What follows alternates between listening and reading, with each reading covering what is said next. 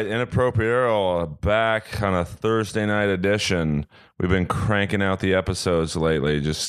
I get to them when people can come to my house. Got I think 3 this weekend coming up. So and of course this one I'm excited for because this guy's a good guy on my couch right now. He's a great comic and he's one of the preeminent roasters.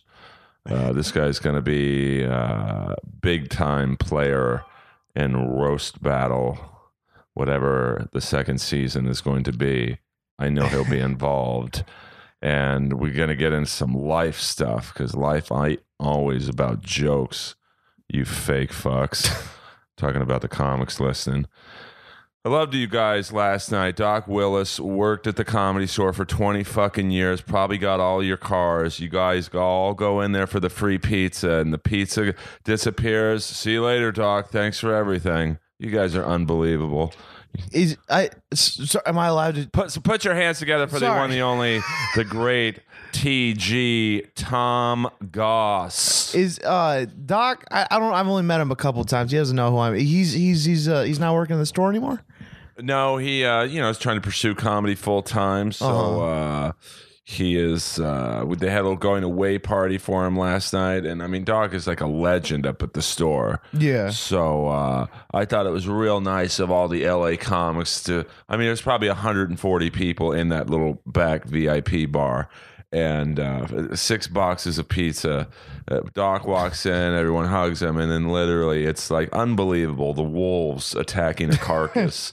And literally within 2 minutes, the pizza's gone, and 80% of the comics are gone, and Doc's just going, just standing there in an empty room. Yeah, I mean, you LA comics are the worst. That's too bad. I've been on to all of you from day one, but enough about that. We'll have a special LA comics episode on Inappropriate Earl.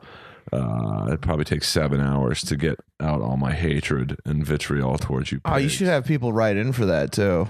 I should. They're animals. They're the fakest bunch of Palmers ever. We're here to talk about you, T. Goss. Because I met you, about maybe a year and a half ago? I think it was about a year and a half ago, yeah. Through Roast Battle, correct? Uh-huh. Yep. Which is, Roast Battle brings a lot of people together. Absolutely.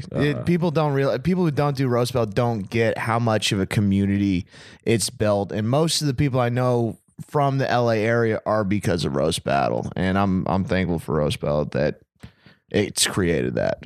And I think do you remember who your first battle was? Oh yeah, it was Olivia Grace.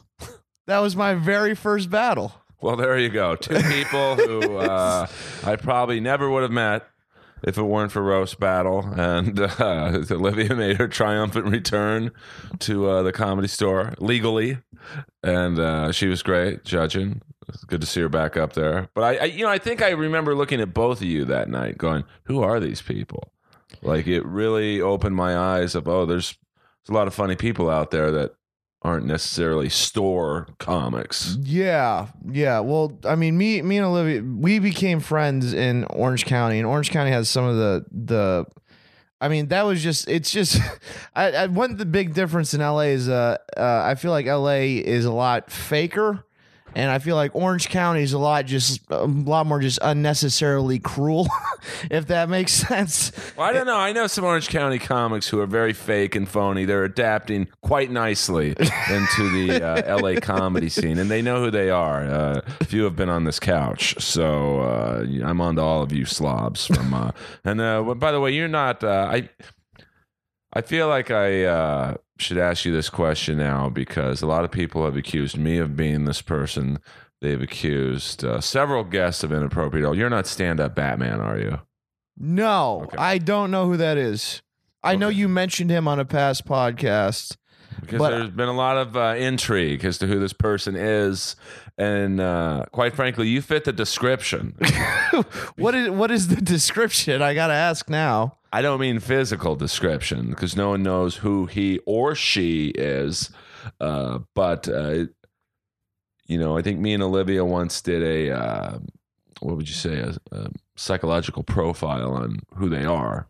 Uh-huh. And we came up with Orange County possible. It's got to be someone who knows the Orange County scene, because there's a lot of like they made fun of Robin Tran and the other transgendered comic.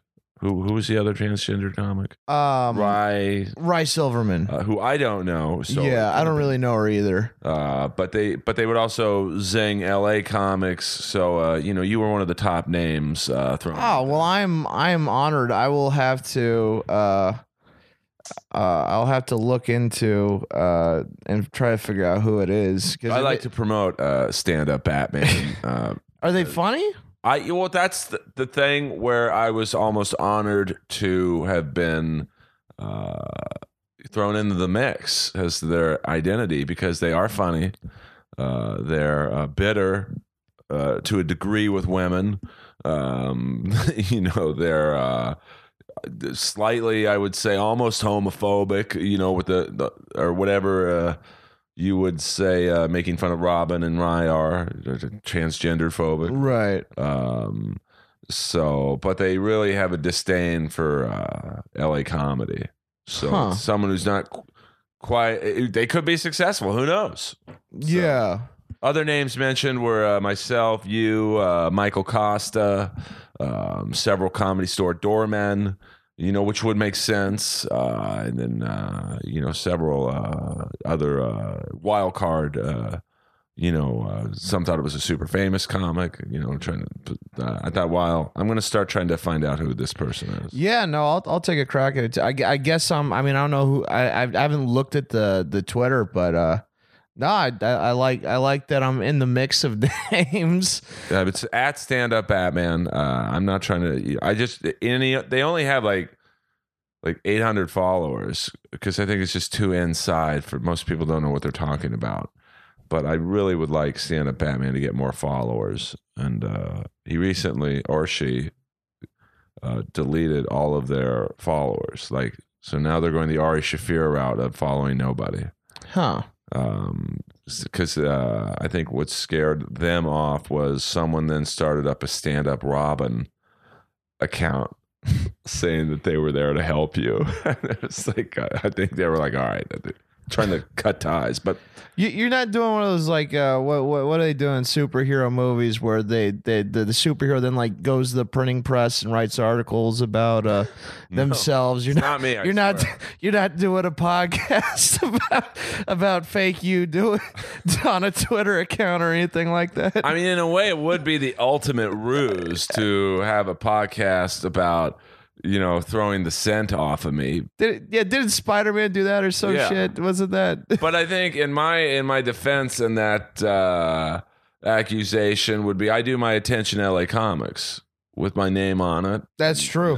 That's true. I don't really talk shit about individual comics. It's just groups. Just like last night, there wasn't one comic in particular who stood out about getting the free pizza, but it's probably 60 comics in there who didn't know Doc and just wanted the free slab. Right. It's unbelievable. Yeah. So what got you, we're going to talk about comedy and suicide, and, I'd like to get into all the funny things. Yeah. No, but that's, comedy's a depressing business. Yeah. No, absolutely. So, absolutely. You're the first person on that's, had like a intimate experience with that realm, so hopefully comics who are depressed can listen to this and get their shit together. But what got you, and how long had you been doing stand-up before Roast Battle? Before Roast Battle, I think it wasn't very long. It was maybe like year and a half or something like that. And what got you into it? You're a naturally funny dude. Oh, thank you. That night I met you and Olivia, I was like, these two are going to be up here. But both of you had this. You're both similar. Your personalities. You just are drawn in. You guys can draw people in, and which is tough at the Comedy Store. The Comedy Store is it's like a gang. Yeah. It's the toughest room to draw people in a lot of ways. Well, because it's a the best bullshitters in the world are up there. So Yeah. the phony people stand out. But like the first night I saw you, I was like, wow, this guy seemed cool. Well, thank you. So what got you into stand up? I mean, I actually the first time I only count like the last 3 or so years of me actually doing stand-up. The first time I ever like went on stage and stuff, I was 14. My family's Buddhist, and I was at a Buddhist talent show. And my dad's a huge stand-up fan, and he showed me all, when Carlin died all day, he was showing me YouTube videos of Carlin, and I love Dave Chappelle, and I watched a lot of Robin Williams, and I always just loved stand-up from when I was a little kid. I always just kind of knew I was going to do it. And then at the Buddhist talent show, I did probably maybe 5 minutes, and it went great. And then from that point on, once every couple months I'd go up, and then about 3 years ago I started doing it really, consistently and going up every night, multiple times a night and stuff. And you guys, the Orange County comics are very close to get with each other. Like, LA comics, you're kind of like, you're on your own. Yeah. Well, there's less of us. There's nothing, there's so few of us. So if it can be a great place to start, and it can be a terrible place to get stuck in. Because it's kind of like New York and LA. New York is probably the better comedy city. Because, like when I was there recently, you could do 5-6 spots a night and get paid for most of them. Wow. Like, whereas here, it's like you're lucky if you can find one paid spot. Yeah. And you can walk to most of them in New York. But eventually you have to come to LA to make it. Like, it's just the way it is. Right. Is it similar? Do you guys in the Orange County area have the same mindset of like Orange County's probably it's probably more paid spots out there, and but I mean, if you want to make it, you're not going to make it at the Anchor Bar. No. I mean, but also shout out to Anchor Bar. That was not a shot at Evan No, of course Cassidy. not. Of course not. I just have I have a huge I love that. I guess the big difference is Orange County. It's so close to LA, and I'm starting to see more and more LA comics go down Orange County because there are actual crowds there. Whereas unless you're famous or you're paid regular at the Comedy Store, you can't get a crowd in LA. You can't get real people. And in Orange County, there are rooms. Of course, there are just dog shit rooms too, but there are rooms where you can get real people and learn how to make real people laugh. And I think it can be, a blessing, but I think it's also a comfort blanket that there are a lot of funny Orange County comics that, I don't think will ever make the move, and they should, because they know how uncomfortable it is up here. Well, it's a jungle here. And by the way, Evan Cassidy runs an amazing night at the Anchor Bar Monday nights. That's like the big night there, right? Yeah, it goes 6 hours. It goes 6 to midnight, and then their 5-year anniversary is this Monday.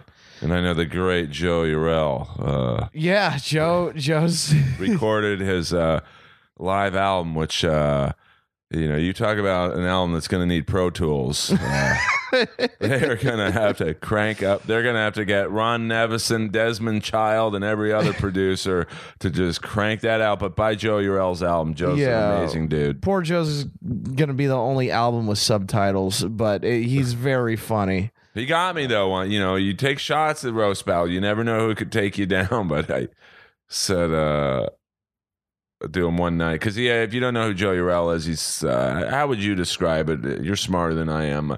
Oh no, I'm not. His speech is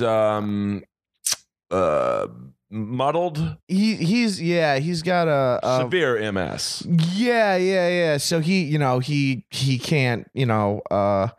I mean, very intelligent guy, but just he's in a wheelchair, and his voice is he can't, it's shaky, and it's croaky, and he can't maybe be as clear and distinguished as you or I, but he is far smarter than I am. Oh, much smarter than I am. But he I think, what did I say? You sound like you're talking underwater, Joe. He's like, just like your career. Oh fuck, this guy's good, man. I had to lay low the rest of the night, which is what I love about roast battle. You never know who could. Everyone's capable of shutting you down, man. Yeah. But so you're Orange County. You're doing the Buddhist thing. My first show was at a Starbucks in Beverly Hills. How did your first set go? My first set went great, and then I was very, only went up a handful of times a year between 14 and 20, and those were all dog shit. I had one good set to begin with, and then 6 years of nothing. But did you have a particular style? Like, when I first started out, I was trying to not imitate, but like maybe emulate like Dice Clay and dirtier comics. Did you like lob onto a comic and said, "Oh, I want to do that style"? I don't know. I mean, I'm sure I did. I think at that point I was more just trying to be funny. I had my very first set, I had very, high energy, like kind of like Robin Williams, but that's not really me. When I started doing it consistently, it was very much like the very like early absurdist Louis C.K., but that's not really my personality. Not successful Louis C.K. I emulated unsuccessful Louis C.K., and then I got a lot of Doug Stanhope for a while, and I've kind of gotten it so where people aren't constantly comparing me to those guys, and I'm happy about it. How would you describe your comedy right now? I don't know. I don't know. I like a lot of people, I struggle with it because I still don't, I'm never happy with it. So I don't know how to describe it. But I think I'm getting, closer to, a voice that's more me. You're silly, likable dude. I mean, I don't know. I have moments of silly. It's a I guess it's a mix of silliness and darkness. I don't know. I mean, I was in special ed in high school, and I talk about that, and I talk about being on major antipsychotics during that time, and then I also have a bit about Best Buy. I'd really, there's a wide. I'd say it's very silly and then very dark, and I guess it flips back and forth between that. But I really have no idea how to describe my stand up. That's such a. How would you describe your stand up? Dry, sarcastic.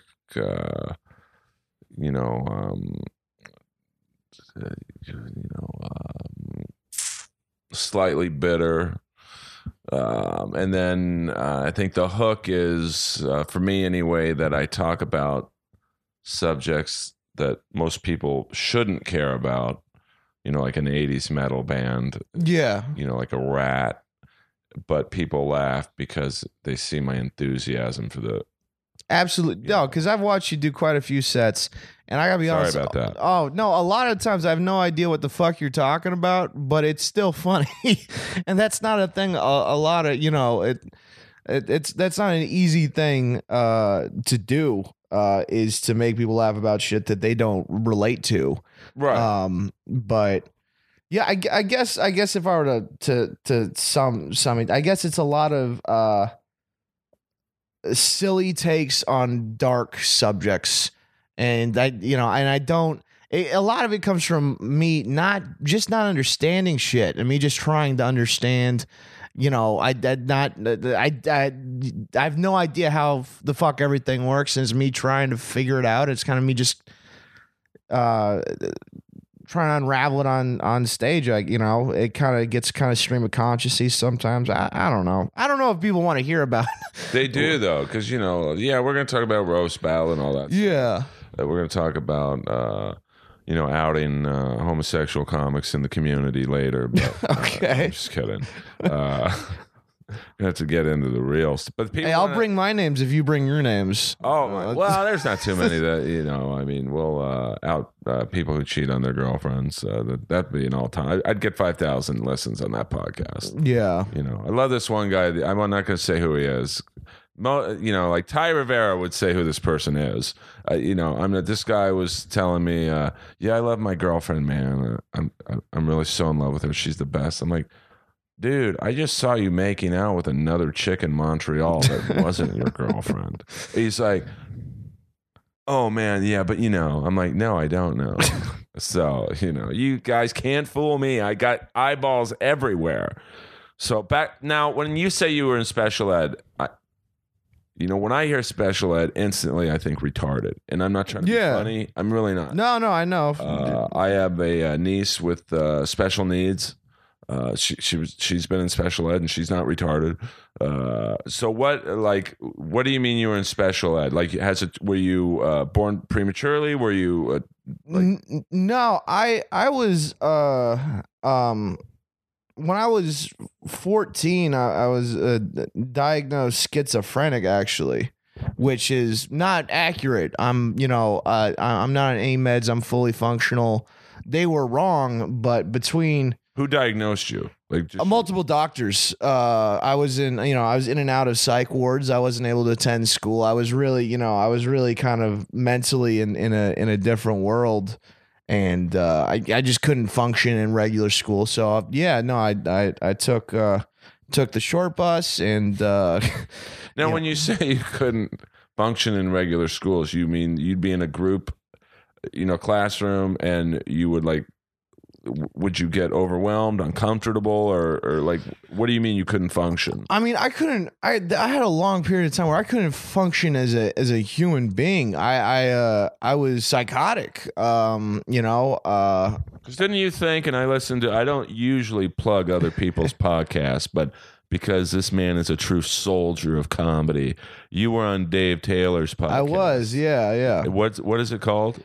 Until I lose interest. And if you know Dave Taylor, if he loses interest, it'll last about 10 minutes. You said on that podcast that you thought you were the Zodiac killer. I did, yeah. It's actually the first time I tried to kill myself. I was either 15 or 16, and I tried to kill myself because I thought that I was going to go back in time to when the Zodiac was prevalent, kill those people, and then move forward back to present time and continue killing people. And I thought the only way to stop that from happening was killing myself. Well, Jesus, what was your name? Sarah Connor? What the fuck? I mean, yeah, no, it makes no sense. No, it does. I'm not. Listen, man. It makes perfect sense in some ways. But what do you think what got you into that thinking? Did someone speak poorly to you and it gave you impure thoughts about yourself? Or I think it was. I don't know. I think a lot of it was a chemical thing. I think a lot of it was me. Just not. Yeah, I think it was mostly a chemical thing and a mixture of. You mean drugs? Were you doing drugs? No, I was not on drugs. And that's actually the most confusing thing to the doctors, is because usually when someone came in with the kind of symptoms I had, it was a drug-induced set of symptoms. And they were really befuddled because, I'd never smoked pot at that point. I'd never done any drugs. I didn't taking aspirin at that point. And I still don't actually, but you'll have an occasional cocktail. Yeah, and look, I'll only take aspirin if it's 150 to 250 aspirin at a time. But taking aspirin. Yeah, but no, I don't know what it was, but it just became normal to me. I went to boarding school. I went to boarding school my freshman year, and that's kind of where it started. And just kind of all fell apart from there. I remember, my dad will tell me, about this, where there was a time where I called him up. I was just talking about how all the trees were talking to each other and shit. I was out of, I literally, there was not that much difference between me and the guy you see on the corner talking to a lamppost. Which in LA is every corner. Yeah. And it started super young, and they told my parents, they did not, I've been talking to my dad about it a lot lately. They did not paint a rosy picture for my parents, because what they told my parents is the younger this starts, the worse it's gonna get. And I'm fine. I'm completely coherent talking to you. Yeah. But which is like the weird thing, like knowing you now, that's like, I would never have guessed that you thought you were the Zodiac killer. Yeah, no, I mean, that was one of many, but that's been the most. Who else did you think you were? I mean, it wasn't people I thought it was necessarily. I had a phase where I thought the government was chasing me, because I thought that because I thought I had, top secret CIA information. So I wouldn't talk out loud because I thought everything was bugged, and Might be, dude. Yeah. I refused to eat or drink water for several days because I thought they were trying to poison me. And if I wanted to communicate with my parents, I'd write something down, I'd show it to them, and then I'd burn it immediately. I was just, I was out there. I just had no grip on what was going on. And I still don't really know how it got that bad. And do you get flashbacks ever? Do you ever I'm on the longest streak since I was 14 of no psych hospitalizations. It's been 2 years. Wait, has it been 1? Yeah, 2 years without a psych hospitalization. That's always my fear. That's why I try to work hard at this, is because in my head, and it might be an irrational fear, I'm always paranoid that I'm going to relapse into that, because there's no real reason that I'm okay and all the people that I was in the hospital with and all the people I see on the streets are not, and when it comes to that, I'm just really, really, really lucky.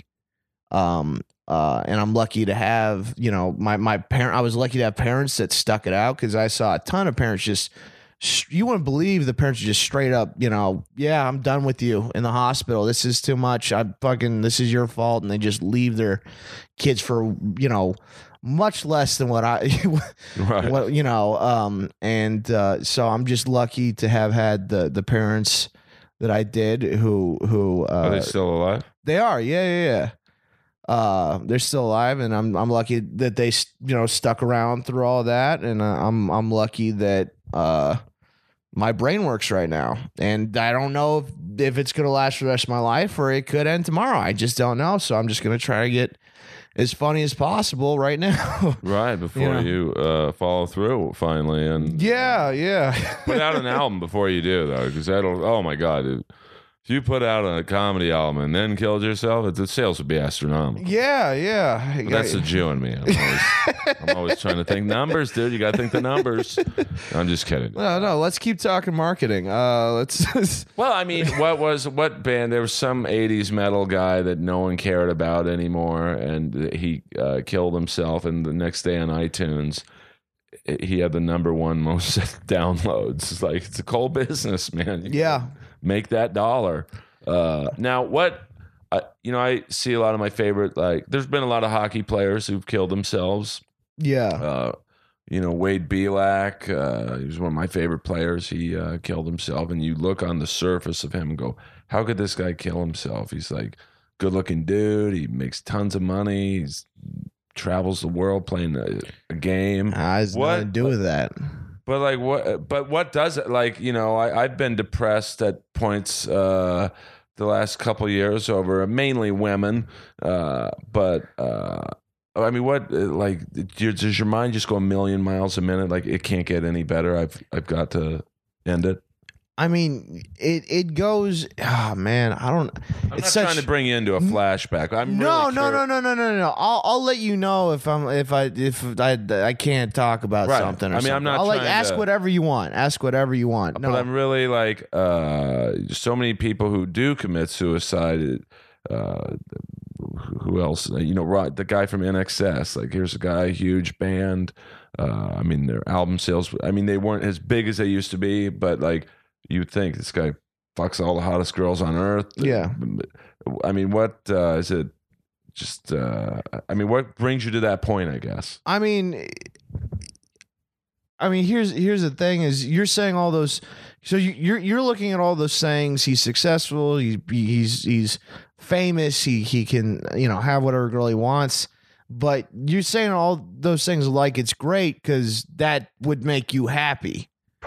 Yeah. But imagine just getting all that shit and you're still miserable, which I think a lot of people go through.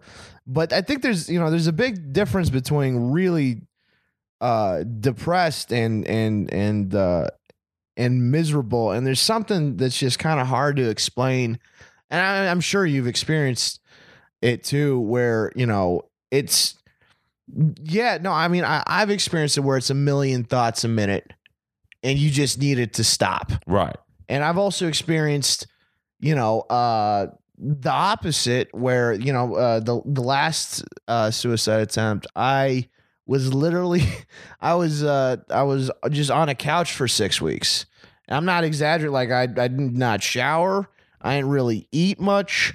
I was just on a couch and I was just fucking fermenting for 6 weeks. And you would not have been the worst smelling person in LA comedy.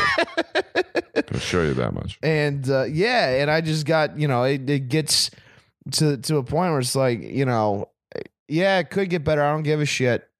I just need this to stop. And all those guys, head trauma is, probably affected a lot of the hockey players. But yeah, it's I don't know. It's like it's trying to explain, green to someone who can't see color. It's I get it. I don't know how to explain it. And I know I'm sure there's someone listening to this right now going, I don't even believe that, that kind of shit's real. Well, knowing my fan base, they probably are. Yeah. And that's fine. I'm happy they don't have to go through it. That's the benefit to that, is that they don't have to go through it. But I mean, it's real. I saw a lady shove in the psych ward. There was a lady and she fucking shoved pens up her nose, trying to kill herself that way, because she had Parkinson's, and she thought, sometimes Parkinson's can give you delusions, and she thought that the hospital was run by zombie cannibals, and if she didn't kill herself, then the zombie cannibals were going to kill her kids. So she tried to kill herself by shoving pens up her nose, and that was like the most blood I'd ever seen before. And some of your fans may not, but some of your fans may hear that, and well, that's different. She has Parkinson's, but diseases affect, what the other diseases are real too. It's not it's something that affects the brain, and they don't really do a lot of research onto how or why, because it doesn't make them money. Right. The meds they're prescribing are making pharmaceutical companies so much money. Why look deeper into it? If this is something that you can really, cure or stop, then you're not going to make money off of it. Right. It's like that's similar thought processes. I think thought about AIDS. Like, Yeah. a lot of people think they can cure AIDS, but there's too much money and, AZT and other types of, medicines. Well, look at, what's his name, Martin Shkreli or whatever, who bought one of the AIDS medications, and he just jacked up the prices just because he could, and he's making way more money that way. Yeah, I think it was you could sell them for $1, but when he bought them, he made it like it was $32. Like he like Yeah. insane. I mean, even for a Jew, that was an insane markup. You know, and more people are gonna, more people may die because of that. But he's making, he bought a $2 million Wu-Tang album. You know, he's if shit like that is blatant, why is it so crazy to think that they wouldn't, be making money off of people's sickness? I mean, that if you're turning, if you're turning medical health into an industry, which it is in America, not saying that's a good or bad thing. I think it's a bad thing if there's no revisions, no protection of the people. But if you're making it completely, a corporate thing, corporate is about making money. And that's their bottom line. That's what they're looking to do. They don't care about the side effects. They don't care any more than Starbucks cares if you don't get your coffee. If you can't afford a cup of coffee, you're not going to get free coffee. If you can't afford some medication, it's the same thing. There's no, and I've seen it. My old doctor used to be in charge in the 80s or 70s of a adolescent psych unit that I actually went to as a kid. And he said in his day, when a kid was sent to a psych ward, the kid would be there for, at least a month. Right. To really give them the rehabilitation they need. They have day passes so they could leave and try to work through whatever was triggering them at home, and then they'd come back and then they work it through the doctor. It was really made to try to help these kids get better.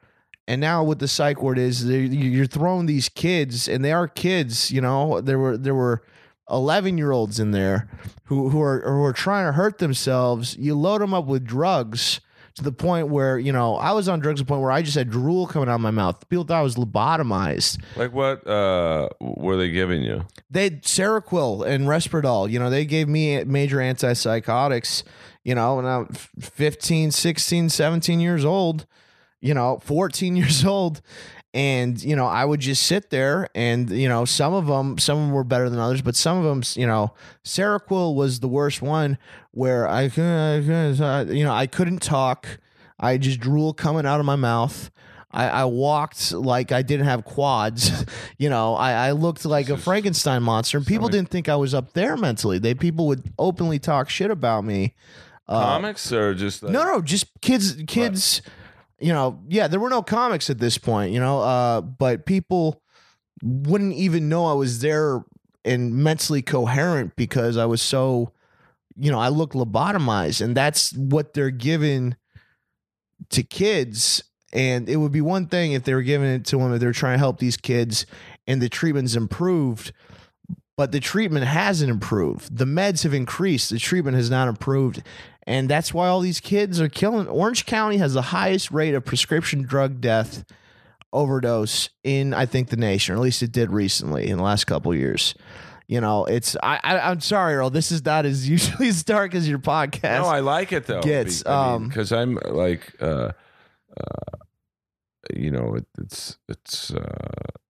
it's a fascinating topic, and there's more to life than just comedy and roast battle.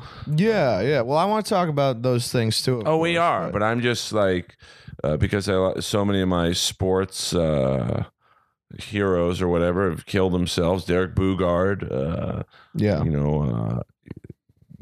he was a small town hockey player. He plays for the Minnesota North Stars or Minnesota Wild.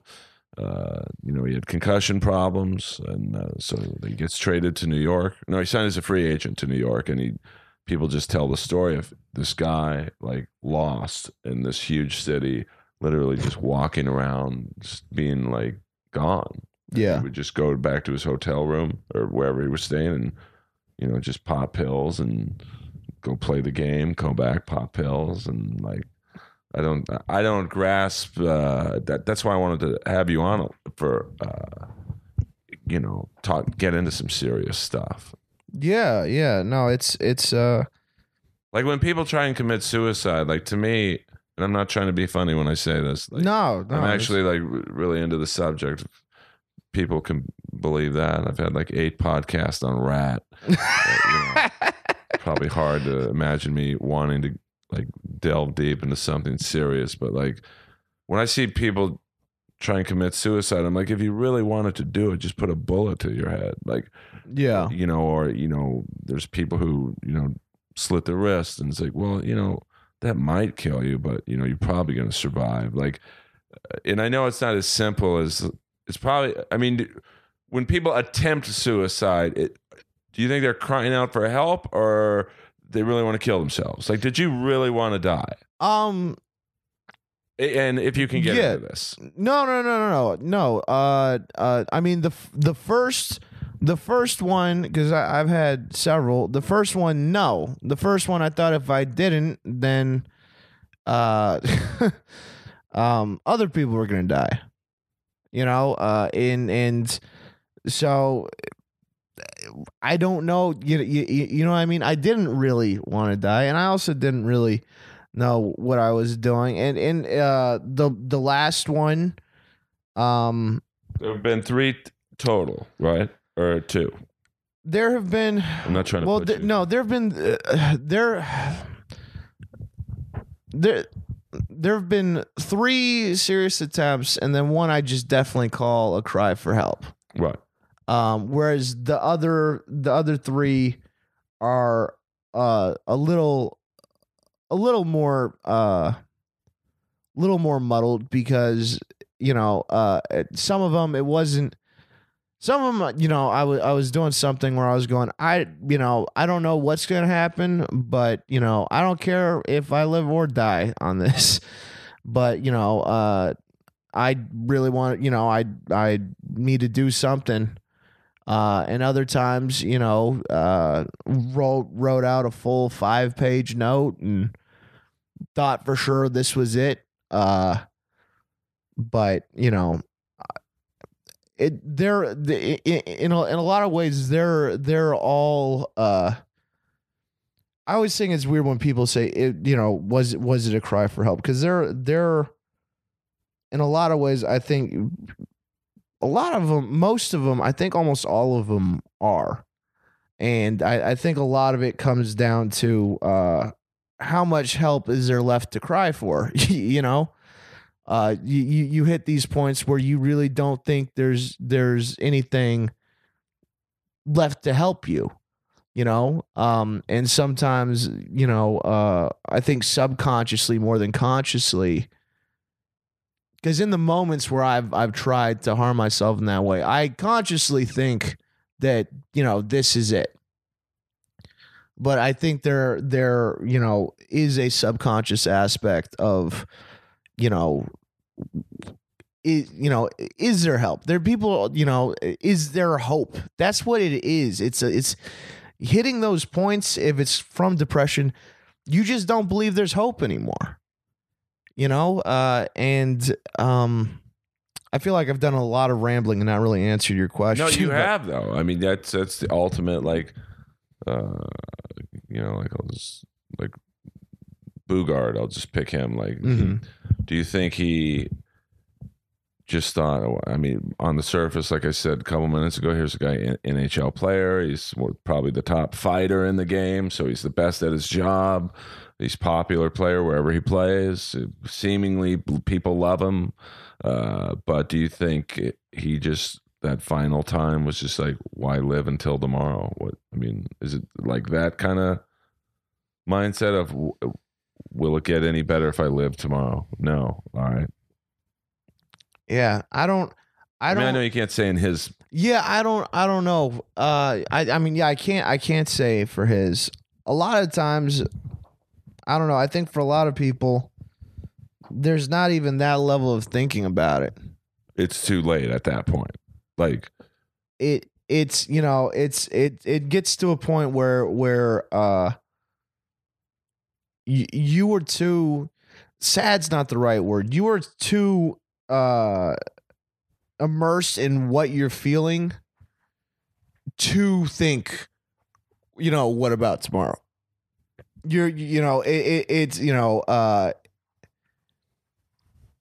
it just kind of, it's just something that kind of wallows you up, and there's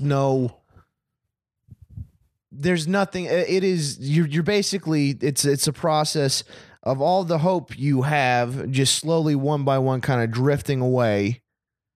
And then once all of that hope is gone, then there's still the relief and the hope of, well, I don't have to live through this shit. Right.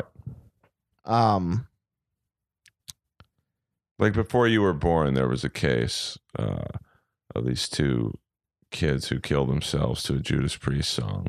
Like, and once again, I know you can't speak specifically like on that case, but do you think like they heard that song? I mean, can you be triggered by like a song or lyrics? You know, I know Ozzy Osbourne has a song called Suicide Solution that some people mistook as he wasn't promoting suicide, but like some people thought he was. And if you actually listen to the lyrics, it's against suicide. Yeah. I mean, can you be triggered by like an event, a song, just a visual, like, or is it a prolonged? I mean, yes and no. I mean, the whole Zodiac thing. I'd watched the movie, you know, about the Zodiac killer. Not the Sean Penn one. Jesus. No. It was a Jake Gyllenhaal, Robert Downey Jr. one. And then I rewatched it, and then I started reading all these articles, and then I started looking at his handwriting. It was around when I started reading the articles and looking at his handwriting, looking at his letters, where it started to settle in. So in that sense, you could argue that it triggered me. But at the same time, I really believe if it wasn't that, it would have been something else, you know? And I'm not a shrink or anything, but when you say, you know, they killed themselves to that Judas Priest song, it wasn't. I highly doubt they heard the song and go, well, Judas Priest said it was okay to kill myself. They were probably already, and I'm just guessing, I don't know what the fuck I'm talking about. They were probably already feeling that way, and all that song was just something they could identify with as they went, you know? Because that's another part of depression is you can't identify with shit. Nothing, everything happy is unrelatable to you. Everything with, in a weird way, everything with conflicts unrelatable to you because all your conflicts are internal. You don't have it. If you're walled in, you know, there's not going to be, if you're walled into that level, you're not going to be out necessarily having the same level of daily conflicts and daily problems that you would if you're at a functional level. Right. You know, and once again, I'd like to disclaim if there's some therapist screaming in their car right now listening to this, I'm only speaking from experience, you know, and that's my biggest problem with therapists is they don't. But you know, I've no medical research to back any of the shit I'm saying. It's only you've lived through it. So I've lived through it, actually. Yeah, it's a weird thing where, you know, in some ways I think I you know, I can't, for questions like that. I have no idea, but at the same time, I have lived through it. But I you know, me talking about someone else's experience is only trying. It's only guessing, right. You know. I gotcha. Well, I mean, let's get into some happier. No, but I asked the questions. Like, I think people are going to really dig this because I think a lot of comics, you know, get depressed and down, and I think it's neat for them to hear someone like you who's well liked and everyone loves you that go, oh wow. I don't know about that, but well, I don't know I've never heard a bad word about you. I mean, you know, but I think there's a lot of young comics who come up to me and say, hey, I listened to your podcast. It made me feel better. You know, so I think that, you know, when they hear someone who's had, you know, issues with depression or whatever, that, you know, hopefully they can get the help they need. And now let's talk about fucking roast battle. Yeah, let's talk about it. You know, you would think someone who's gone through what you've gone through, I mean, more people would make jokes about it. Like, you like what could be said about you that's going to hurt your feelings? It's interesting. I don't remember most roast jokes about me. I really don't. And I don't know if that's me just not being in the moment. Because I think that's, that might be part of it. But yeah, no, it's real tough to hurt my feelings. I mean, I just posted a headshot of me, and all the comments are just people shitting on me. Where can people find this headshot? Oh, on my Facebook. Just Tom Goss. Yeah, on my Facebook. Let's get the plugs out of the way now. Tom Goss on Facebook. Goss, the number 6. On Twitter and Instagram. GOSS, the number 6 on Twitter and Instagram. Follow this dude. He's hilarious. And now we're going to get into roast battle because you're one of the where are you in the rankings? I think I think the new rankings I'm 11. Which, I mean, the top 20 is unbelievable.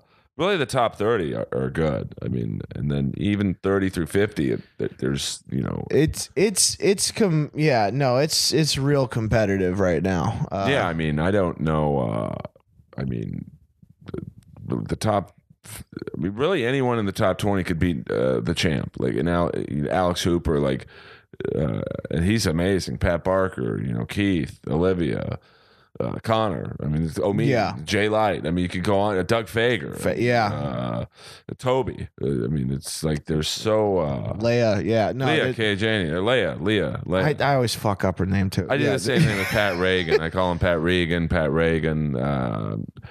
I mean, it's the quality of roasting in LA is, I think, second to none. Yeah, no,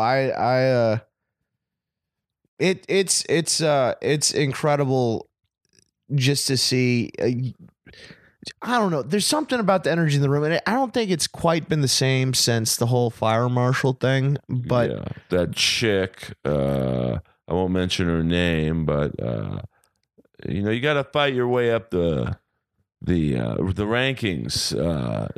You're not given anything in roast battle. You have to earn it first. So you have to show up. Yeah, if you want to go. Well, from what I was told, she was there, and then she left. But she wanted to go up in front of Mike Lawrence, who's the champ of roast battle. And but it's like, who are you? Like, you're like, you've never done a battle. You go on when you're told, right? Basically.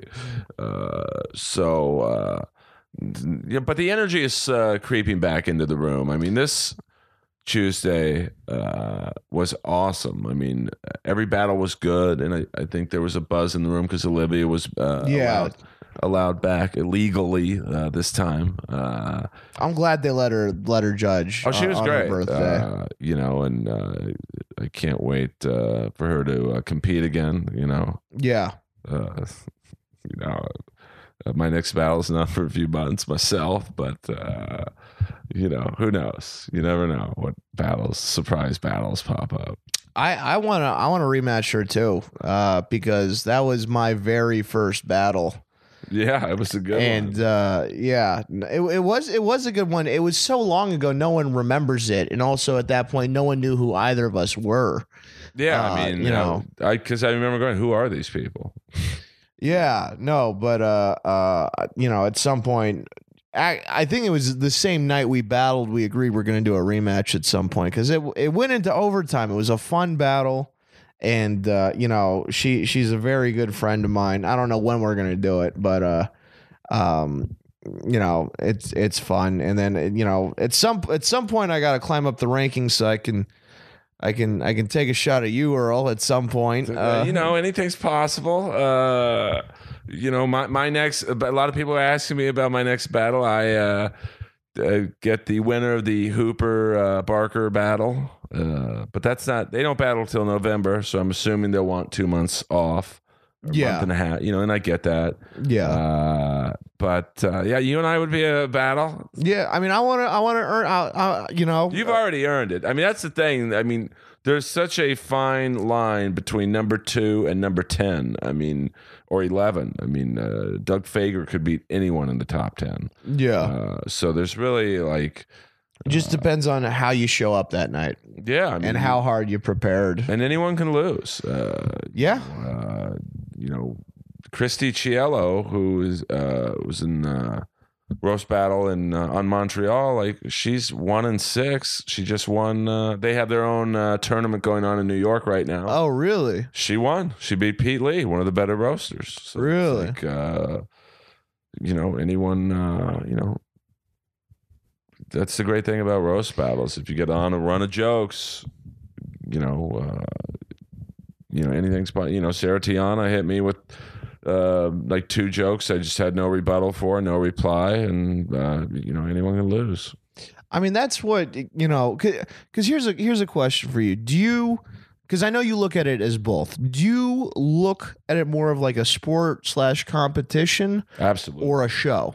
But I look at it as Because I know you look at it as both, but which one do you view it as more, if you had to choose one or the other? And I know that's an unfair question to ask. Well, I mean, my strength is in the show part. You know, but I think I've gotten, I guess, so high in the rankings because at the end of the day, the jokes are there too. You know, because you've seen it. I won't mention names. But there's a few battlers who have these wild, elaborate, amazing entrances, and then the first joke sucks ass. Yeah. So it's like, but you know, but I'm super competitive. So like, but it's also a fine line with me. Like, I will only battle people I like as people, Right. which is pretty much everyone in the top 10. You know, I don't have problems with too many people, because otherwise it's just people. If I don't like someone, it's gonna be like me and them shitting on each other, which is like wouldn't be very. I haven't battled anyone I dislike, and I hope I never have to. Yeah, I mean, it's hard. You know, some people would say it's hard to, like, you know, shit on your friends, but it's actually easier because, you know, you don't necessarily, I mean, it's tough. Me and my friends shit on each other all the time. We're used to shitting on each other. You know, it's and you know what it is for me is like with my close friends, because I've started writing. Keith Carey is, you know, my roommate, and he's my next battle. It's a lot easier for me to write meaner shit about him because I know him better than some of the other battlers I had, where I even, you know, some of the jokes I said, I was like, I even on paper, they don't even feel that mean, but I feel bad saying them after the battle. You know what I mean? You know, just because I don't know him that well, and I don't want to ever, you know, offend someone, or not offend, but like hurt their feeling. I don't want to strike a real chord with a joke, if that makes sense. You know, that's what's hard about it now is there's the stakes are so high in that room now. Yeah, like I've changed my philosophy on, like, I used to think like that, like, yeah, I don't want to hurt this guy's feelings, or, you know, I don't want to. You know, but now it's like the first joke, I want to hurt their feelings. Yeah, fluster them. Well, I think I'm almost more okay with my closest friends, right, trying to hit them as hard as I can, than people I know kind of well and like, because, you know, your best friends, you're gonna, I mean, you're just around each other more. You're used to shitting on each other more. And you also have more ammo on them. And I think, you know, we've seen in roast battle, those are the best battles. When people know each other as well as they can, they've known each other for years. You know, some former roommates, you know, I mean, these are already 2 fantastic battles, battlers, but, you know, Mike Lawrence and what's her name weren't they roommates or something? Bonnie, I mean, I know when I saw Mike Lawrence battle first, it was in the New York Comedy Festival, and he battled Bonnie McFarlane, Rich Voss's wife, and it was an amazing battle because you could tell they were friends, but there was a little bit of not passive aggressiveness, but like you know, they weren't going to hold back. You know? Yeah, and you know, I find there's not been too many ex-couples who've battled. I know Jen Murphy, who I love. She doesn't battle as much as I'd like her to. I didn't even know she ever battles. She battled Brant Tobler, who's an awesome dude, great comic, and they had either hooked up once or twice, and they had dirt on each other, and it was really good. And then I mean, I think ex couples can lay into each other, as long as they're friends. Otherwise, if it was a bad breakup, they'll just shit on each other. Yeah.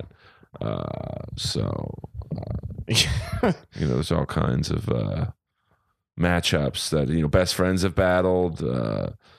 People who don't like each other have battled. But I think you're right. I think if you're super tight like you and Keith, it's going to be a great battle.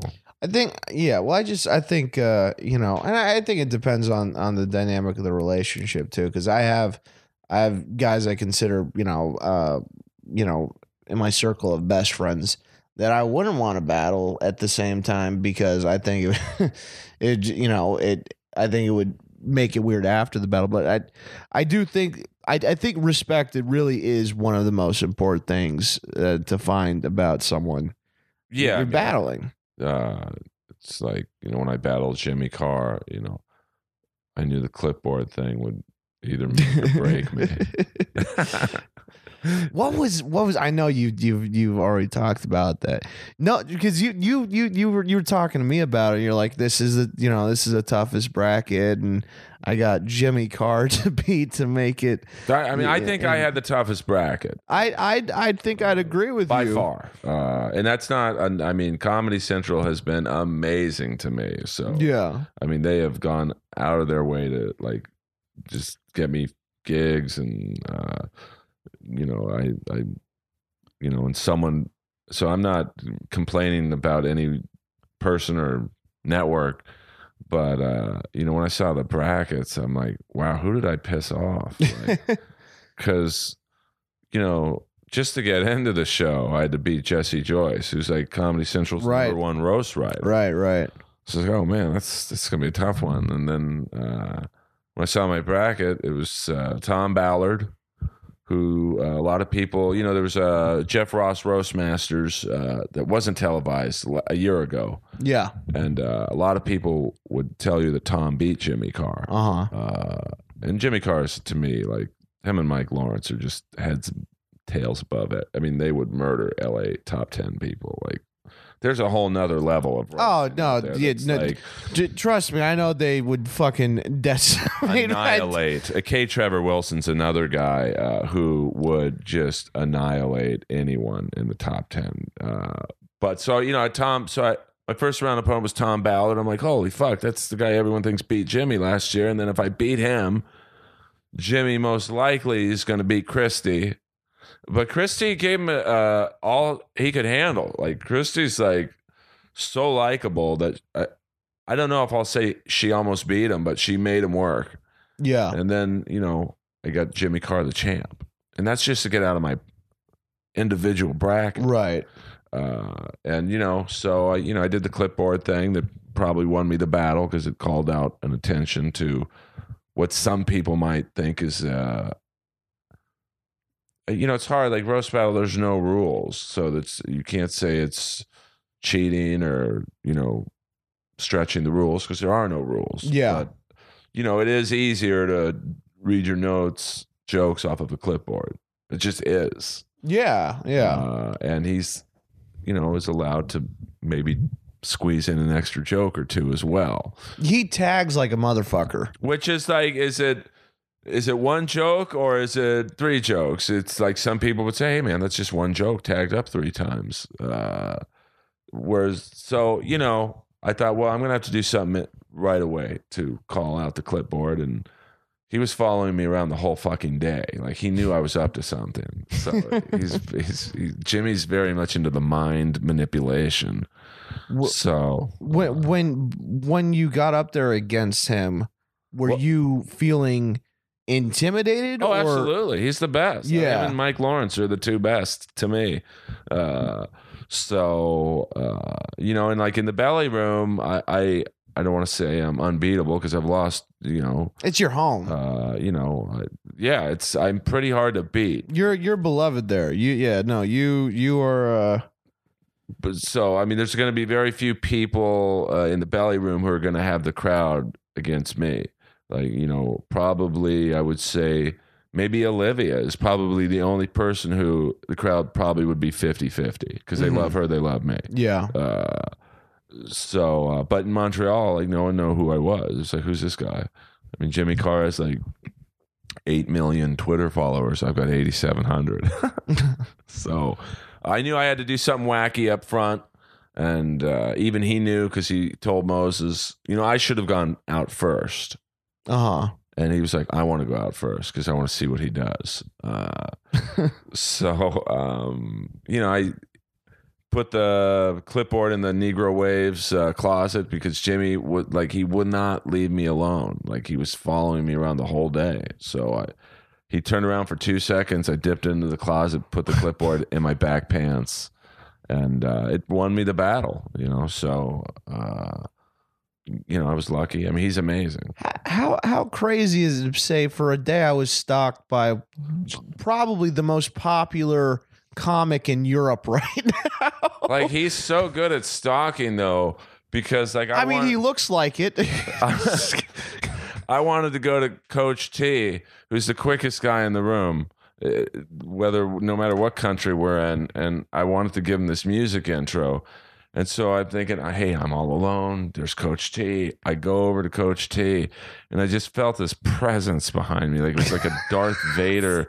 I turn around, and Jimmy's like, hey, Earl, what's up? I'm like, Jesus Christ, man. Can I get some oxygen there, dude?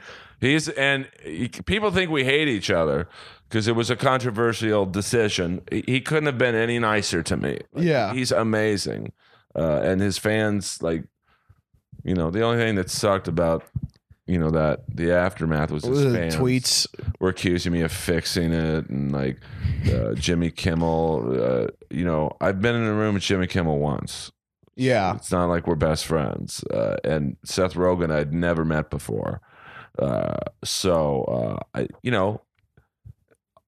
Unfortunately for him, and we'll get into this with judging because judging's fascinating about this show. Yes, but unfortunately for me. Jimmy Carr ran up against two judges who just didn't like the clipboard. Yeah. Because I had one joke that bombed completely, and I had one joke that, I stumbled on the words, so it kind of fell flat. But, on the Comedy Central website, it does say the battles will be judged based on jokes, performance, and the judging and, what they value. So, yeah, and I think if someone's reading off a clipboard or their phone, they should be penalized for that. In some way, I think that's more than fair. I like it. I enjoy the way you do it, and Joe Dosh and Hooper. And once again, I'm referencing guys that, did not perform in Montreal this year. But they will. So, I'm sure they will. There's a whole new thing coming with Roast Battle. I don't know what it is, but there's unfortunately, there were 16 spots, and there's, if you go on who, probably 30 people from LA alone deserve to be there.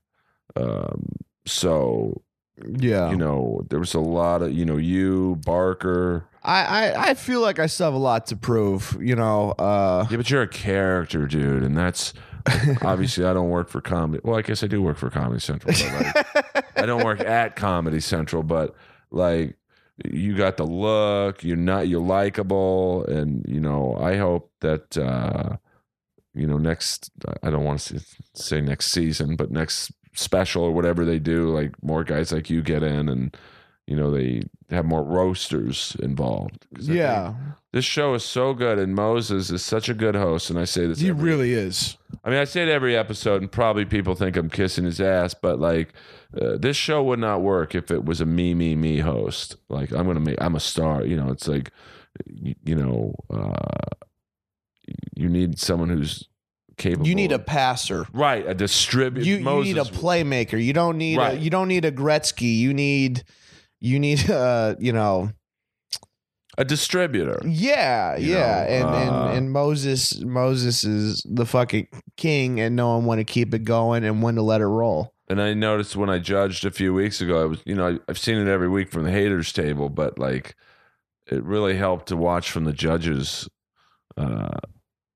section for once, because you could see him go to Cena, the great Saudi prince, at the perfect time, and then he'd have to go to me and the inimitable Gary Cannon and Steve Byrne, at the perfect time, and the wave. It was like a whole new, perspective. And Now, was there a battle you've had that you felt the judging was? Because what's your record? Do you know your record? I am, I think, 5-3.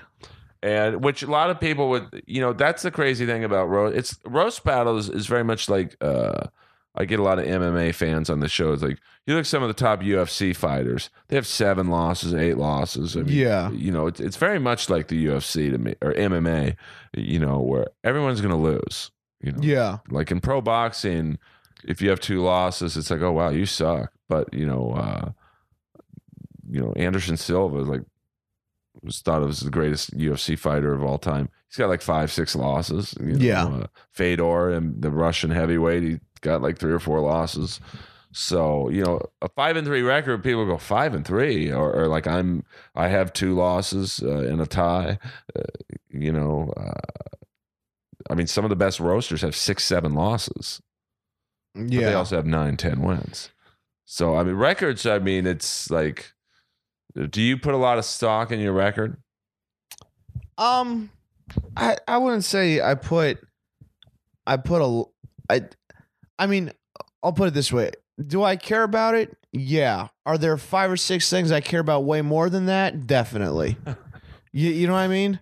Right. Absolutely. I would much rather, I would much rather lose to someone that I think is better than me than beat someone that I think that I can beat, Which I think is a mistake a lot of roasters do. You only take on the top people. I try, I try to be honest with, how I'm perceived in the room too. I try not to, I'm always worried about I don't want to come off disrespectful and ask, especially when I was first starting. I wanted to go straight for the people in the top 10, and I was like, you haven't proven yourself, and I think I've started to prove myself, but I want to battle as high as possible and prove that I can hang with anybody. I may not necessarily be able to beat anybody, but I want to prove that I can compete at the highest level of roasting in the belly room,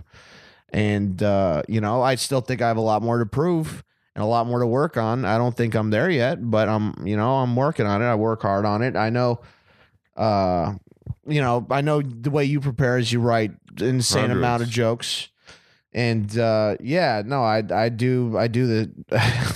But a lot of them are horrible. Like brutally bad. I did 157 for my battle with Jay. That's a lot of jokes, man. It's a lot. I did 157. I used any of the first 60. I don't think I would have got a single laugh. I genuinely think the first 60 jokes, not a single one made it to my cut. And if I use any of them, most of the jokes that I found were between joke 115 and 157. You could. Am I working hard? Yeah, but also it shouldn't take me 160 jokes to be able to find 10 jokes to do in that fucking room, But that room is tough, man. It's super tough. And I don't know if Periscope, which is great. I mean, Jay Light, who's an awesome roaster. He's a top 10 guy. He really, that's timing. There's so much of this show that has to do with just pure timing.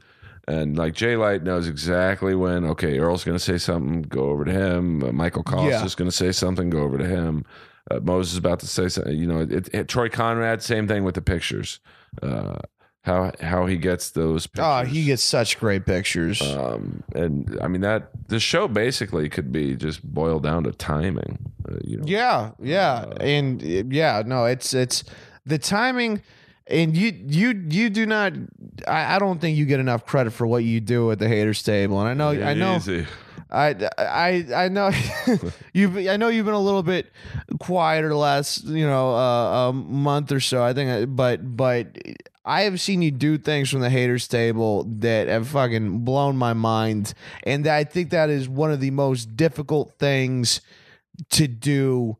It's the most difficult thing I've ever tried to do in comedy, and I definitely think I was the absolute worst at it. And after I did it, because you make it look so goddamn easy from the back of the room, and then you get up there and you're like, holy fuck, where do I find my time to say the timing you have to have at the table?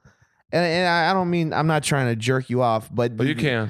Yeah, no, I will, because it fucking blows my mind that you can find your cracks, and people who haven't done it and don't know what I'm talking about, you just aren't gonna get it, because it's so fucking difficult to find the right moment to say something, because if you're off by a half second, it's not funny anymore. Well, yeah, and there's I mean, it's only one person at the table now, just because the show's gotten so big that there's almost barely time for me to get in zingers.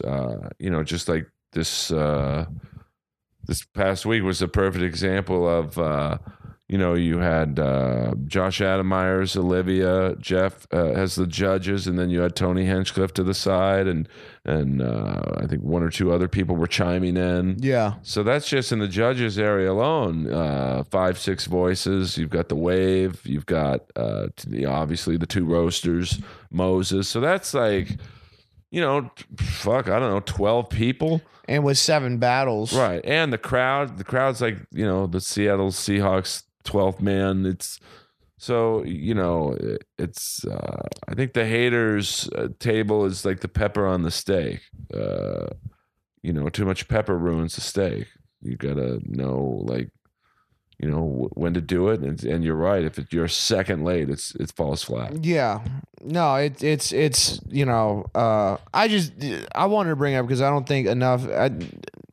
I don't think you people don't get how fucking difficult that is. And I'd also like to say my dad watches Roast Battle, and I know that this doesn't mean anything, but he was really upset when he found out you weren't going to be on Comedy Central. I had to fight my way on. Oh, he is a big fan of the haters table. But that was like Comedy Central. Like, they didn't have to have me on. I think they were awesome and said to Moses, hey, we're probably not going to do the haters. I don't know what they said to him, but I think it was along the lines of, hey, I'm sure it was, we can't really have that character on TV. Yeah, no, it's understandable. No, I mean, I can't really disagree with their assessment of, but I think they were more or less, can he roast? And then that's what, got me. Yeah, he can.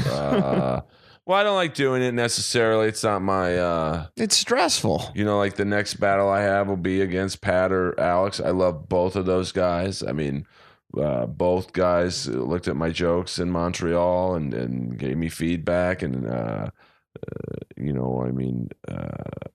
they didn't have to, and so I love both of them. I'd feel the same way against you, or, a rematch with Olivia. It would be like, it's hard to like say mean things about people you actually give a shit about. But, you're also trying to get on TV. So see, I for me, it's much easier to say mean shit to people, because I look back. I don't know if they were my best jokes, but I think some of the meanest jokes I've ever had were against Olivia. Well, yeah, I mean, my first, because she was my friend. Whereas a lot of my battles have been against people that I've kind of chosen randomly and became friends with them in the process. Because there is a respect level I think you get, like, with me and Keith Carey battling on 20 minutes notice. I mean, I always respected him, obviously, but like, it's like, wow, we just did something, few people could have done on 20 minutes notice. Yeah. So even though you're saying like really shitty things about people, Did you this is gonna sound random. Did you ever, when you were a kid, did you get in a lot of fist fights? I got into one fist fight in like 4th grade where Kenny Brzezinski I don't know where you are, Kenny. He knocked me out in one punch. Oh, really? I just didn't see it coming, and then I knocked out Steven Sirianni in 7th grade with a body shot. With the body shot. Yeah, it was like, looking back now, as much as I watch MMA, I've always wondered, why did he go down so fast? Maybe you hit him in the kidneys. Yeah, I hit him right there, and I didn't fight a lot. Yeah, I've been a weirdly sized man. Like, I've been this same size since the 4th grade. The doctor told me I was going to be 7 feet. Like, there was talk about taking my thyroid out because really. I mean, I wasn't maybe this muscular in 4th grade, but I was this body size. Wow. So I was dominating in sports. Yeah. In grade school because I was just bigger and stronger. And then my first day of high school football, I saw 2 black kids my age, like 6 inches taller than me, bigger. Like, I was like, oh, where's the golf tryouts?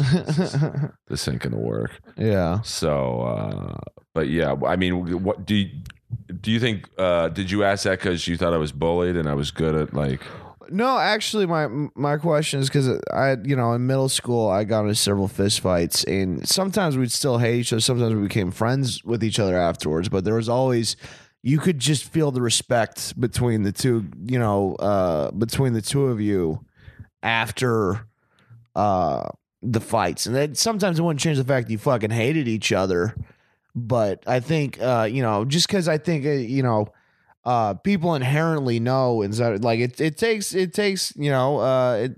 a level of courage and stupidity to put yourself in that situation. Oh yeah. And whether and I think because I guess my point is I feel the same. I always feel that I always feel more respect towards a person after a battle. Oh yeah, I mean, and I always respected before too, but I always feel it more after a battle. I mean, I only want to battle people I think can beat me, because then that pushes me to,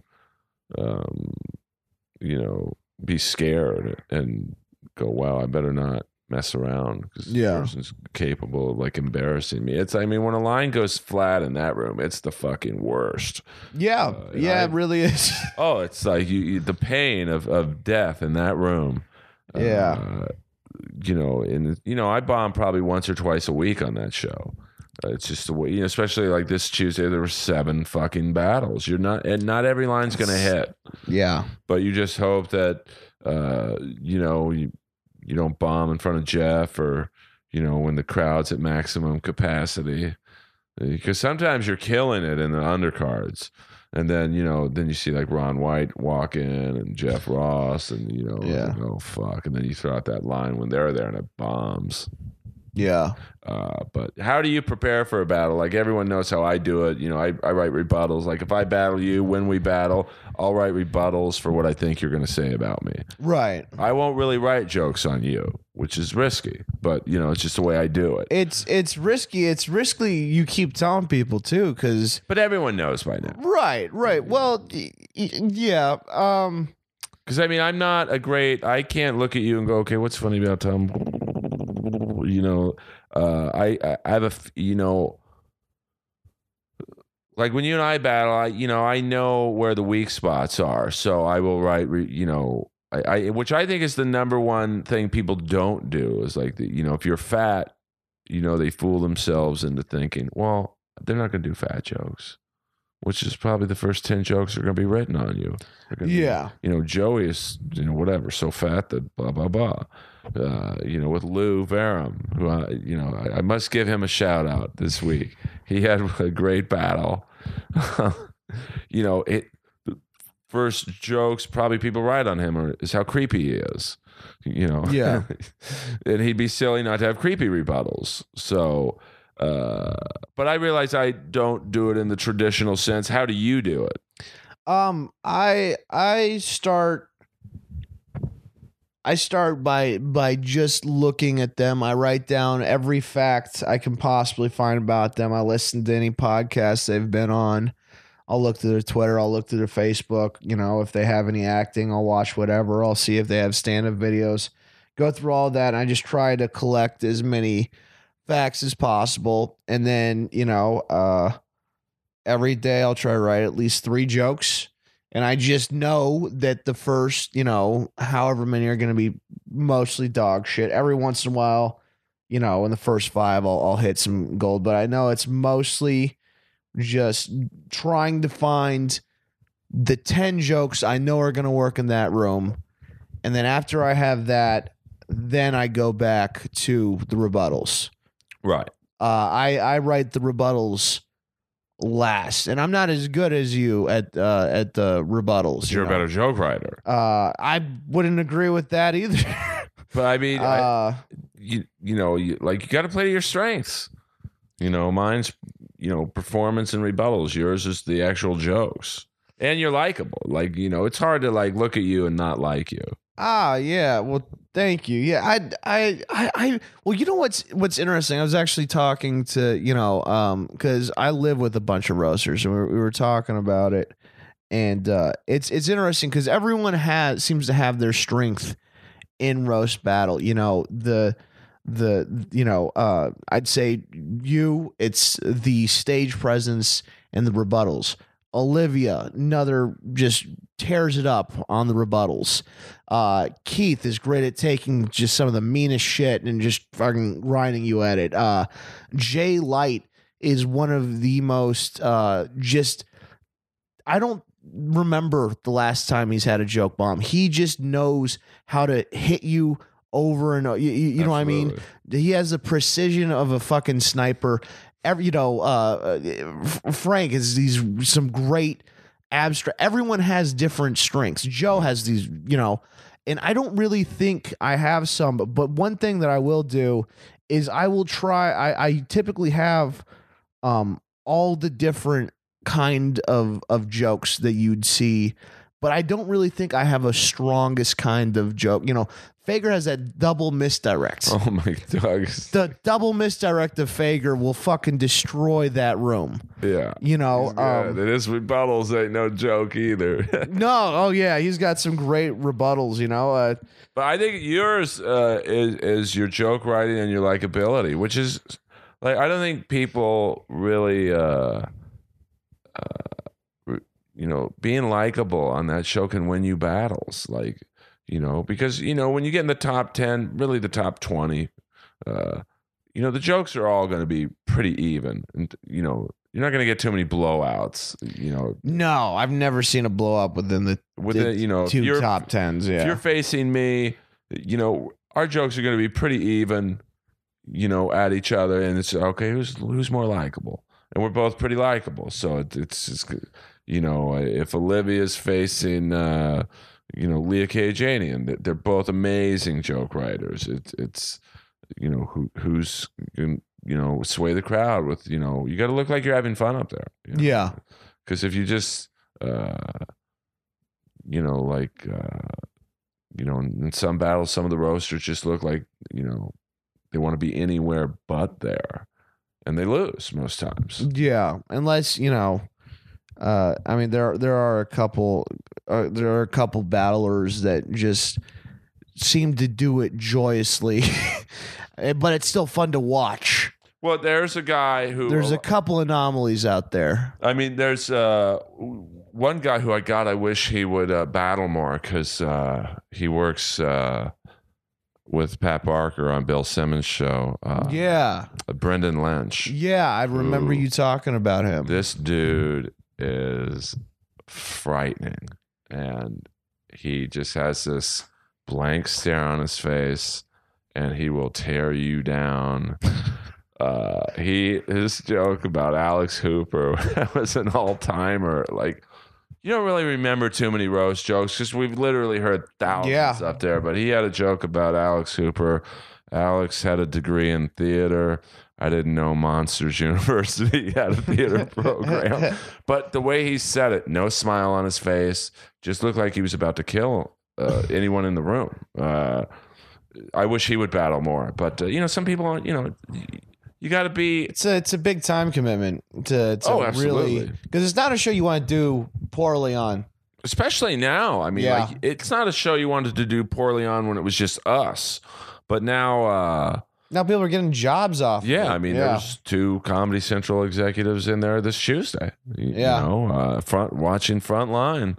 And, you know, it's just like the stakes are too high now. You know, just on my first battle with Tom Ballard in Montreal, I had 107 jokes in 2 weeks. Yeah. And a lot of them awful. Crazy. And, well, Tom Ballard's like, he's another one. You put him in the LA top 10, he'd like, you know, he's pretty impressive. And Kay Trevor's another one who's just amazing. And, you know, who knows what's happening with Roast Battle, but it's, you're one of the top dogs. Do you have a list of people you want to battle? I mean, Want a rematch with Olivia? I want a rematch with Olivia. Possible match with me. Keith, and Keith's coming. Omid. Omid's another one. You know. Omid is, you know, when I first started really working at comedy, I, you know, Omid had been doing a lot longer than me, and I became very fond of him, and his roast jokes crack me up, and he does some jokes that I don't know if other people can pull off just because they're just so him, you know, which I think is a, it's really cool to see someone have a voice in their roast jokes that is distinct. Because I think, you know, stand up, you can, I think, be more distinguished. It's harder with roast jokes, but yeah. Omid, I got it. Oh, Pat Barker. Yeah, I mean, Pat's amazing. You know, so many. I mean, there's, you know, I used to think, all right, I'm going to battle for the belt and then just retire. I don't want to do it, you know. And then I thought, there's so many people I want to battle. Like, you know, there's like 7, 8 people. Like Doug, I want to battle just because I think it would be so fun. And Omid and Jay Light, you know, even Anna Valenzuela, like, would be fun. Like, she's really coming up the ranks. Rena, and Toby, like, you know, Leah Kajanian. I mean, there's like probably 12 battles I have left, you know. Yeah, no, that's the scary part, isn't it? You say make a list when like, well, I want to battle everybody that I think is better than me. Yeah, you know what I mean? Right. Well, I know on the Roast Battle Report, you can go on verbalviolence.tv, and it's like the one-stop shopping for Roast Battle. You get battler spotlights, recaps, and the latest rankings. When Pat Barker interviewed me, he's like, who do you want to battle? And I originally sent him like 3 names. And then, you know, an hour later, I'm like, I want to battle these 3 people too. And like, it literally ended up being 20 people. Yeah. It's just, there's so many. This show is like, oh, Joe Dosh. Oh. Joe Dosh, he's at the top of the list. I love Joe. I get to do Mean Boys sometimes with them, and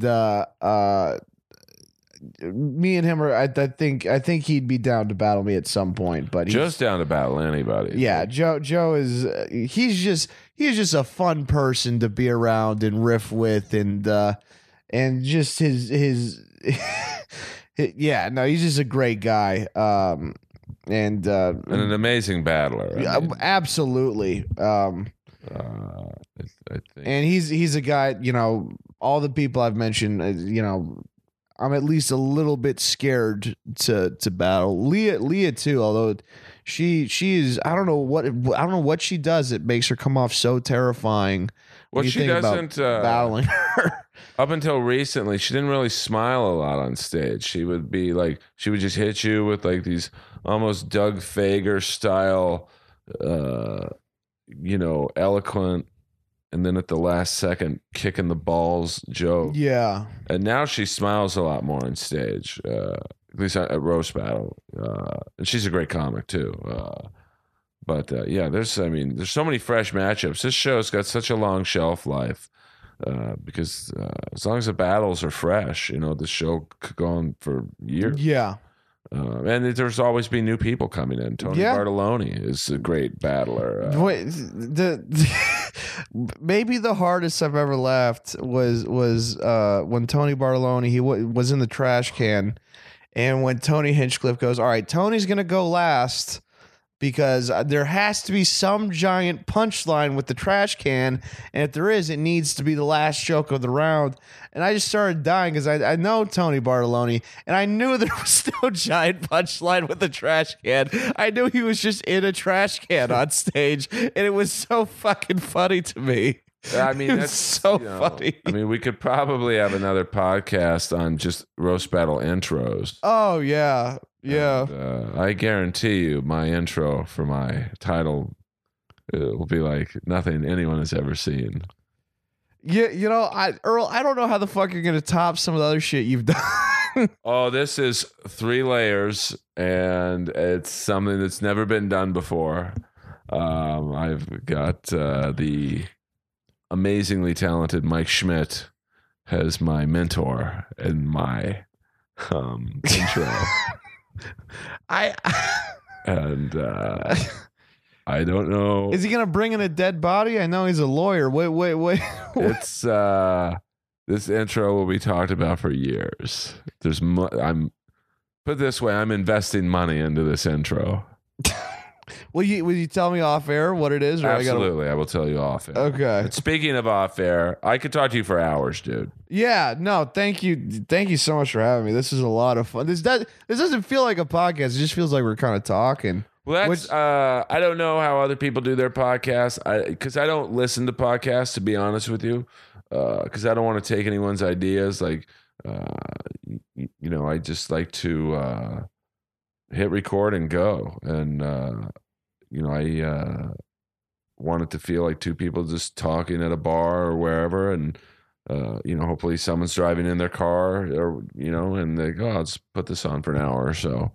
But then you have like D'Elia's podcast with Will Sasso and Callan. It's the 10-minute podcast. Yeah. So it's everyone. I didn't even know D'Elia had a podcast. I don't know if he still does it, but I kind of like the idea. It's like most podcasts are 40 minutes, an hour. I'd say the average time in my episodes are an hour and a half. A lot of people think that's too long, but what can I say? I do what I do. But so Tom, I know we gave your plugs. Let's do it one more time. Instagram and Twitter. Goss6, Tom Goss on Facebook.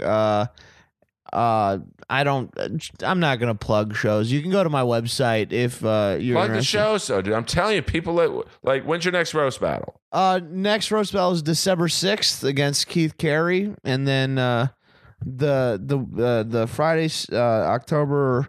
I think it's 20, 21st, 22nd. I'm in Fresno, Central California, doing shows. So go where at that place? Mother Mary's in Clovis. So if you are in the Fresno area, you can see me do a long set. Goss is a legend in the Fresno area. I believe me, I've got video from. He might even put He might even put a skeleton mask on and just scare your kids. Don't bring the kids to the show. No, don't bring your children. So Inappropriate Earl is honored to have Tom Goss on. Just follow him. I like to be like a very scaled down version of Joe Rogan. Like Joe has all these comics on, Tony Hinchcliffe, George Perez, Big J Okerson, and they get like all Joe's fans become fans of theirs. That's what I try and do on here, but to a much smaller scale. And thank you to Joe Rogan. Every time, the power of Rogan is amazing in the podcast world. Every time he mentions my name on his podcast, I get 100 followers. So I know Joe doesn't listen to this, but if someone who knows Joe, tell him thank you for Earl, and you know where to find me. And we'll be at the Comedy Store every Tuesday night. Roast battle around 11 o'clock. It's been amazing. It's only going to get better on Comedy Central. Coming soon. That's all I can say. Coming soon.